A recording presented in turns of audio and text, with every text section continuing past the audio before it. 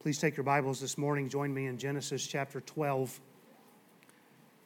We're going to continue our series through the book of Genesis. And I'm not going to recap all the applications I made last week. You can go back and listen to it if you missed it. And you should. Instead, I just want to remind you where we're at contextually in Abram's journey. Remember that at the age of 75, Abram leaves Haran with his wife and Lot in tow, and they entered into the land of Canaan by the leading of God. As he moves southward through the land, he stops in a place called Shechem. And while there, the Lord appeared unto Abram, and he promised to give his seed the land where he stood, and there Abram built an altar unto the Lord. After a time in Shechem, he removes from the plain and he heads up into the mountains on the east of Bethel, and there he built another altar to call upon the name of the Lord.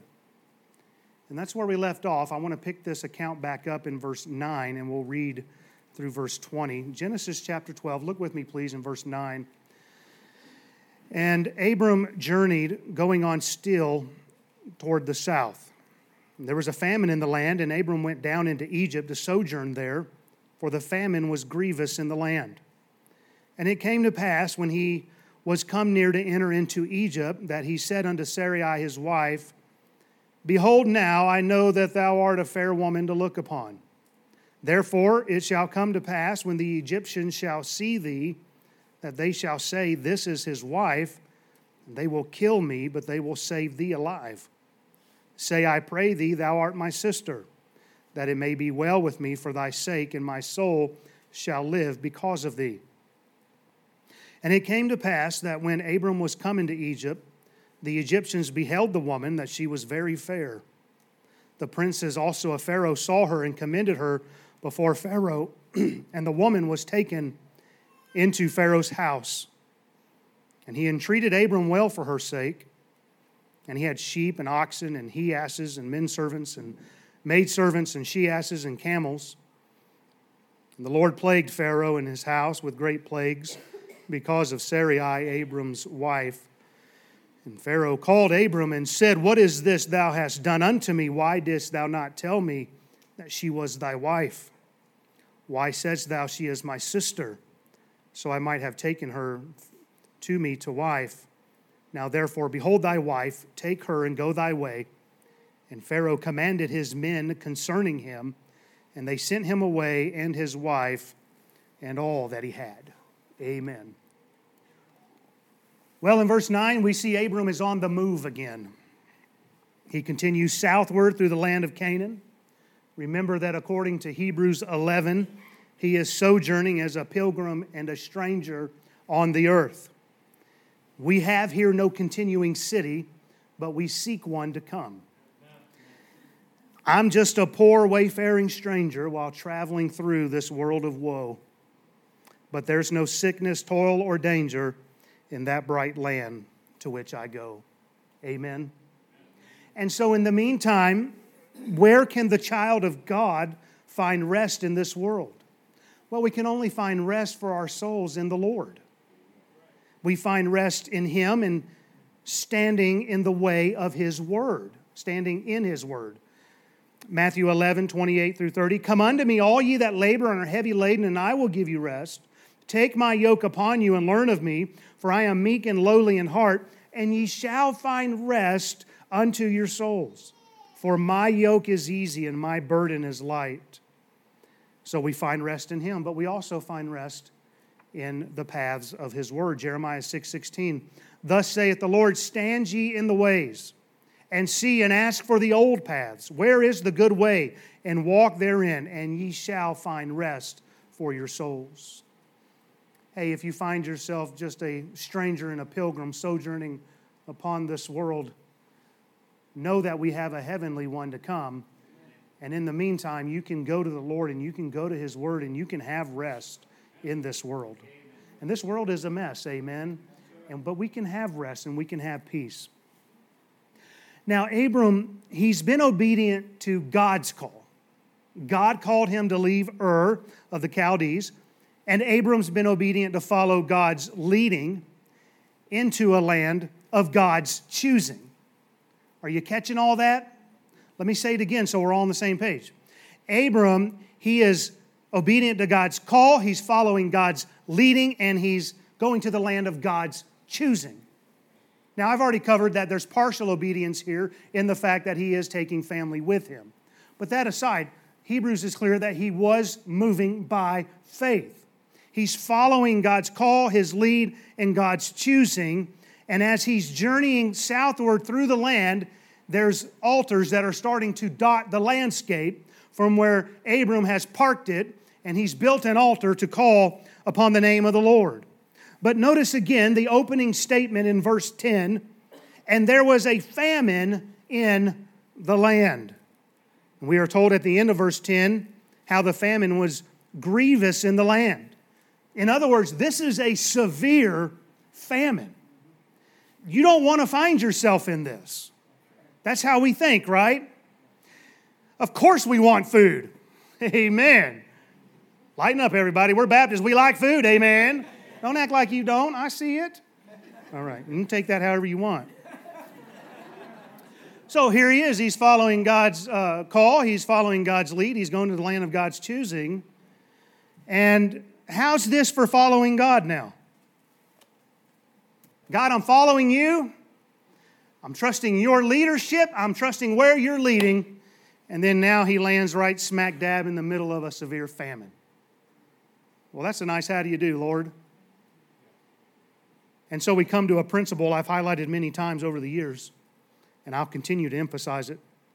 And that is this: being in the will of God does not always equal an absence of trouble in our life. And it's important we understand this, because if you find yourself trying to discern the will of God based solely upon your ease, your happiness, and your prosperity, then you stand a good chance of avoiding God's will for your life. And the fact is, there's going to be times that God's leading is going to take us into very difficult circumstances. But adversity doesn't always mean God is chastening us. Nor does it always mean we've missed the will of God. Just because things have gotten difficult, it doesn't mean you left the path of God's plan for your life. It wasn't always easy for Moses as he led a disgruntled nation through the wilderness. It wasn't always easy for Joshua to lead Israel through the wars of Canaan. It wasn't always easy for David when he was in hiding from King Saul. It wasn't always easy for God's prophets to proclaim God's message. Hebrews 11:36 through 38. And others had trial of cruel mockings and scourgings, yea, moreover, of bonds and imprisonment. They were stoned. They were sawn asunder, were tempted, were slain with the sword. They wandered about in sheepskins and goatskins, being destitute, afflicted, tormented, of whom the world was not worthy. They wandered in deserts and in mountains and in dens and caves of the earth, but they were in the will of God. Amen. Hey, John the Baptist was in the will of God when he was in prison and ultimately beheaded. The disciples were in the will of God when the storm came upon them in the boat. They were in the will of God when the council arrested them, imprisoned them, and beat them. Paul was in the will of God when he describes his sufferings. And the greatest example of all is our Lord. He was in the will of God as he suffered and died a violent, torturous death through being scourged and nailed to that cross. And we can never fathom the pain that Jesus must have went through when he who knew no sin became sin for us, as the sin of the world was being laid upon him. And yet, he was in the will of God. Because of that, we can have salvation and forgiveness of sins through his blood. Listen, I don't know what God has planned for your life, but it is going to involve enduring some suffering along the way. There's going to be some hardships now and then. It's not if, but it's when. Welcome to Liberty Baptist, amen. We're just trying to encourage you this morning. And while we don't enjoy it, I don't enjoy suffering and hardships. And let's just be honest, we don't enjoy it, but we can learn to embrace it once we understand it's God's way of conforming us into the image of His dear Son. And you'll just have to learn to trust God. I also want you to take note of another principle I've mentioned a few times in the recent weeks. Notice how God didn't bother to tell Abram He was going to lead him right into the middle of a famine-stricken land. He didn't say, "What's up, Abram? Pack up your stuff. Let's go to a famine." Yeah. Woo! Lord, I am on board. I love starving. All right. So He didn't tell Abram He was leading him into this famine. But you know what? God knows how much we need to know, and God knows how much we can handle. If Abram knew beforehand that God was leading him into a land of famine, he may have been inclined to stay where he was at and never leave Ur to begin with. Or at least try to reason with God. You know, if we wait till the famine's over, this will go a lot better. That's how our minds think. Our flesh wants to wait for the easy way, wants to take the easy path. And the same is said of us. If we knew of the hardships we would endure when we first set out on our journey with God, then we might not want to start it. And that's because when we first set out with God, listen to me, when we first set out with God, we don't always understand how God works. And we're not ready to handle that knowledge. If we saw all that lay in our path ahead of time, we wouldn't always grasp how God is going to take that situation and work all things together for our good and His glory. And then as we're going through a difficult season, we have to be careful how we view God's leading in that moment. Because in that moment of time, we can be guilty of making wrong assumptions. I want to try to explain this a little bit. God has you at your job for a purpose. God has you in your family for a purpose. God has you teaching that class here for a purpose. And God has you in that ministry for a purpose. But when difficult times arrive, you're going to be tempted to think, had I known this was going to happen, I would have never started it to begin with. Amen. Because those hard times are coming. Had I known this was going to happen on the job, I wouldn't have taken the job. Had I known my marriage was going to take this turn, I would not have married her. Or him if you're her. What? Exactly.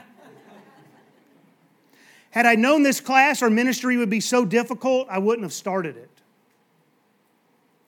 Where did we get the idea that secular employment was going to be easy? Where did we get the idea that marriage was going to be easy? Now, I can report to you it can become easy if you'll follow God's plan. The presence of a difficulty doesn't mean it isn't God's will. So where do we get the idea that ministry is supposed to be easy? By the way, the same can be said for where you attend church. If you have the mindset you should never experience any difficulties, and that church is supposed to be great all the time, then you'll leave in search of another church situation to please your flesh. But really, you may be leaving the will of God. Before you assume a situation is no longer God's will, and before you make a move, ask yourself this. Was it God's will back then? And then why is it no longer God's will now? Are you following my logic? If it was God's will then, what changed to make it not God's will now? Well, it got difficult. No, that's what I'm trying to tell you. That doesn't mean it's not God's will. You think it's easy being a pastor? If God led you to it, why is He leading you away from it? And then with your answer, see if it lines up with the Word of God. And if it does, press on. But if it doesn't, stay put. Now, we see in the middle of verse 10 that because of the grievous famine in the land, Abram went down into Egypt to sojourn there. There's debate on whether Abram was right or wrong in his decision to go to Egypt. Was it just common sense to leave a region experiencing a famine to go where there is food? Or is he exhibiting a lack of faith in God? Is he moving by faith or is he moving by sight? Well, we aren't given anything dogmatically to be able to say one way or the other. So I'll leave that for you to ponder. But I will point out this. We do not find God directing. We don't know if he did or didn't. We don't see it. We don't find God directing, and we don't find Abram praying like we had before this point. And I think that's important. Now, one good thing here is that it says he's going there to sojourn and not to dwell. There is a difference. And it's not like he's bailing on God altogether and he's leaving the land of promise, heading back up and around to Ur or even up to Haran. In fact, he's going in the opposite direction altogether. He's going southwestward down into Egypt. And so that's good. But one thing is for sure, as Abram approaches Egypt, his walk with God is off. Don't miss that. Notice verses 11 through 13 again. And it came to pass when he was come near to enter into Egypt, that he said unto Sarai his wife, Behold now, I know that thou art a fair woman to look upon. Therefore it shall come to pass when the Egyptians shall see thee, that they shall say, This is his wife, and they will kill me, but they will save thee alive. Say, I pray thee, thou art my sister, that it may be well with me for thy sake, and my soul shall live because of thee. So on the way to Egypt, Abram starts doing some thinking. I can tell you it's never good when we start to lean into our own understanding. We get into trouble when we stop trusting God. Amen. Abram, he gets to playing out in his mind how everything's going to unfold when he gets down to Egypt. And so he comes up with a scheme. And actually what he's doing is he's reminding Sarai of a plan that he devised before they ever left Ur. And you can find that in Genesis 20:13. Abraham's going to tell Abimelech, because he's going to do this again, but he'll say to him, And it came to pass when God caused me to wander from my father's house, that I said unto her, This is thy kindness which thou shalt show unto me. At every place whither we shall come, say of me, He is my brother. So Abram now looks at Sarai and he says, Behold now, I need you to listen to me, Sarah. I need you to see this my way. I need you to pay attention. This is important, what I have to say. And he starts off well. I know that thou art a fair woman to look upon. And husbands, it wouldn't hurt you to praise your wife every now and then. And so he says, Girl, I know you're fine. And no doubt she replies back to Abram, Oh, I heard that. Tell me something I don't know, Abram. He says, All right, I'll tell you something you don't know. We're going to a place that they're going to see you and they're going to know you're beautiful and they're going to want to kill me to have you. Abram knows the Egyptians, believe it or not, at that time, most of the world had a very high regard for the marriage bond. And Abram knows he's going into a land, the people have a high regard for the marriage bond, so they would rather be guilty of murder than adultery. That's his thinking. And so if they take Abram out and he's dead, then they can lawfully pursue Sarai, right? So Abram is now fearful for his life. Proverbs 29:25 says, The fear of man bringeth a snare, but whoso putteth his trust in the Lord shall be safe. And in his fear, Abram tells Sarai in verse 13, Say, I pray thee, thou art my sister, that it may be well with me for thy sake, and my soul shall live because of thee. Now, what are we supposed to do with this? Because technically, it's true. He's technically telling a truth. When we get to Genesis 20, back to that scene with Abimelech, Abram's going to tell him, and yet indeed she is my sister. She is the daughter of my father, but not the daughter of my mother, and she became my wife. Now, before you freak out, that was legal back then. But don't be marrying your half-sister now, amen? That's a no-no. While Sarai was Abram's half-sister, this is only a half-truth in order that he might cover up the whole truth. He's telling a half-truth to cover up the other half of the truth. He's not telling the truth, the whole truth, and nothing but the truth. And when truth is forsaken, you can start to justify what is wrong in your mind. Stating what is true here wasn't their problem. If he wanted to say she was his sister, whatever. The problem was they're concealing their marriage, right? And in so doing, a half-truth has become a whole lie. And the slyest of lies, the craftiest of lies, are the ones that contain a certain amount of truth. Matthew Henry wrote this: what he said was, in a sense, true, but with a purpose to deceive. He so concealed a further truth as in effect to deny it, and to expose thereby both his wife and the Egyptians to sin. So to protect himself, Abram wants his wife to join him in this lie. And this proves the truth of what Paul wrote in Ephesians 5:29, for no man ever yet hated his own flesh. And at a time when he should be willing to lay down his life for his wife, we see his selfishness on display because of fear. Now, men are logical, women are emotional. Don't get offended at that, that's just the way it is. All you women are getting emotional. I know, chill. Abram gets Sarai to agree with his logic by playing on her emotions. It's a common tactic used by selfish men.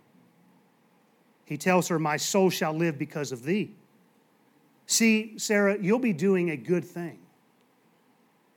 It echoes the sentiment, if you love me, you'll do this. And you know what I'm talking about. In my opinion, he's manipulating her emotions. He's only thinking of himself. Because what did he expect to happen to his wife? Just because he says, tell him that I'm your brother, she's still going to be taken whether they kill him or not. And so what is he thinking here? She's still going to be taken, and so this solely benefits Abram. Well, they exit the land of Canaan, they continue into Egypt, and at the end of verse 14, we see that the Egyptians beheld the woman, that she was very fair or that she was very beautiful. Hey, not bad for a 65-year-old. Amen? Does that help some of you ladies out? I mean, 65, she's still turning heads. Now, to be fair, in our lifespan, she'd be about 40. Amen? So maybe that doesn't give you much hope. But hey, Abram was right. They desire her. In verse 15, the princes of Pharaoh see her. These princes are probably what they call courtiers. I can't remember if I'm saying that right. Courtiers, something like that. Matthew Henry calls them pimps. And so they see Sarai, they behold her beauty, and these princes here, they exist for the purpose of fulfilling the king's lust. And Pharaoh has some desires, they know what they are, they can get in his good favor, and they can present this woman to him, and it would be a good thing for the courtiers, a bad thing, obviously, for Abram and Sarai. And so they tell the Pharaoh. And sure enough, she's taken. She's going to be placed in his harem. She's just going to be another one of his girls. Man, this just really gets me fired up. What is Abram thinking? Yeah, right. Why doesn't he ever say anything when they take her? This is unbelievable to me. Why didn't he speak up? She's being taken for one purpose. But in the interest of self-preservation, Abram remains silent. And then in verse 16, his selfish scheme is rewarded by Pharaoh. Abram gives him animals and servants. And I mentioned earlier how the presence of adversity doesn't mean it isn't God's will. And here we can see how the presence of prosperity doesn't mean it is God's will. Well, without Abram stepping up, in verse 17, we find that God has to step in. And the Lord plagued Pharaoh and his house with great plagues because of Sarai, Abram's wife. So God intervenes. But notice why he does. It's because of Sarah. He says, I'm going to intervene because of your wife. Abram failed to protect his wife, and so God protects her. And God really here, if we look at the bigger picture, he's protecting the seed line of the coming Messiah. And he plagues Pharaoh and his house. Now, we're not told how Pharaoh came to know the truth, but in verses 18 and 19, he knows, and he says to Abram, what is this thou hast done unto me? Why didst thou not tell me that she was thy wife? Why saidst thou she is my sister? So I might have taken her to me to wife. Now, you know it's bad when a pagan Pharaoh has to rebuke a follower of God. You know it's bad when the Pharaoh has more sense than Abram in this area of morality. What a shame when the world has to rebuke believers. But it happens.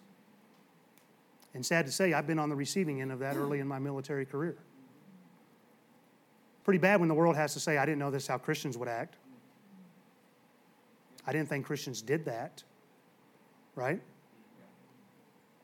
And isn't this interesting? The Pharaoh's reaction shows that if Abram would have simply told the truth from the beginning to the Pharaoh, he and his wife would have been fine. In the second half of verse 19, Pharaoh continues to reprove Abram by saying, now therefore behold thy wife. He doesn't say behold thy sister. Earlier, Abram told Sarai, behold now, I need you to say that you're my sister. But now Pharaoh says, behold thy wife. And I see quite a rebuke in this contrast in these two statements. Hey, Abram, stop being her brother. Be your wife. Or be your husband. Oh, man, you can't even say that today without getting it all wrong, amen? People be like, yeah, that's possible. No, it's not. No, it's not. And so he says, stop being her brother, start being her husband. Well, the Pharaoh says at the end of verse 19, take her and go thy way. And in verse 20, he commanded his men to escort them out and sent them away. Abram never says a word. He knows he's guilty. He doesn't try to defend himself. He doesn't try to justify his position. Now, just a quick observation here before I get to the emphasis. Through all of this is a parallel that we see between this sojourn of Abram in Egypt and the sojourning of Jacob and the children of Israel in Egypt. It's almost as if this is a foreshadow of what was to come in the future for the Hebrew people. Abram and Jacob both end up in Egypt because of a famine. Abram is afraid he will be killed and Sarai will be spared. Later, there would be the killing of the newborn Hebrew males and the sparing of the females. Both times were plagues. Both times there were plagues which led to deliverance, and both came out of Egypt with great possessions. So it's an interesting parallel. Now, what can we learn from all of this? Well, remember from earlier, there are times when God may lead us into difficult circumstances. And when he does, listen to me, please, that's not the time to leave the altar of prayer. We don't find him praying. We don't find him at an altar again. What's happening here? Difficult times have come, and he's gotten distracted, and he's no longer focused on God. And if you're not careful, that's going to happen to you. You're going to find yourself in trying times, and you're going to be tempted to forsake that which you once were standing upon, and you're going to leave the altar of prayer. We have no record of Abram seeking God for how to proceed. So what happened to him calling upon the name of the Lord at the altar, like we saw in verse 8? where is Abram's daily walk with the Lord?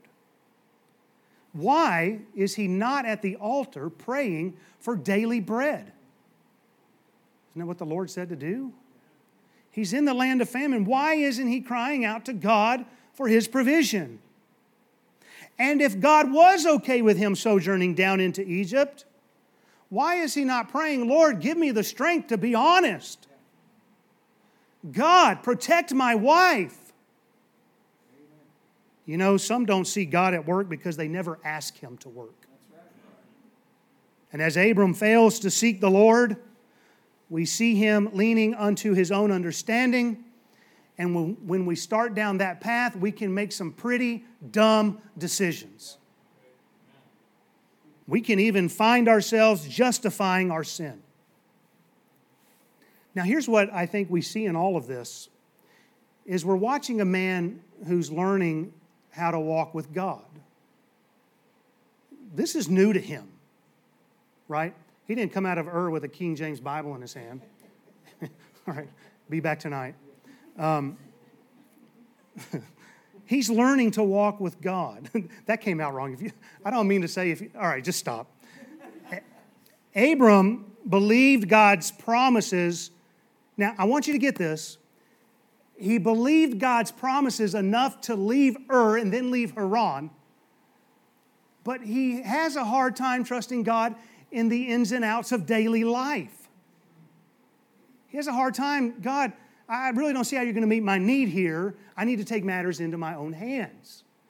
I trust some of this other stuff, some of this bigger picture stuff, but I don't see how you're going to take care of my daily needs.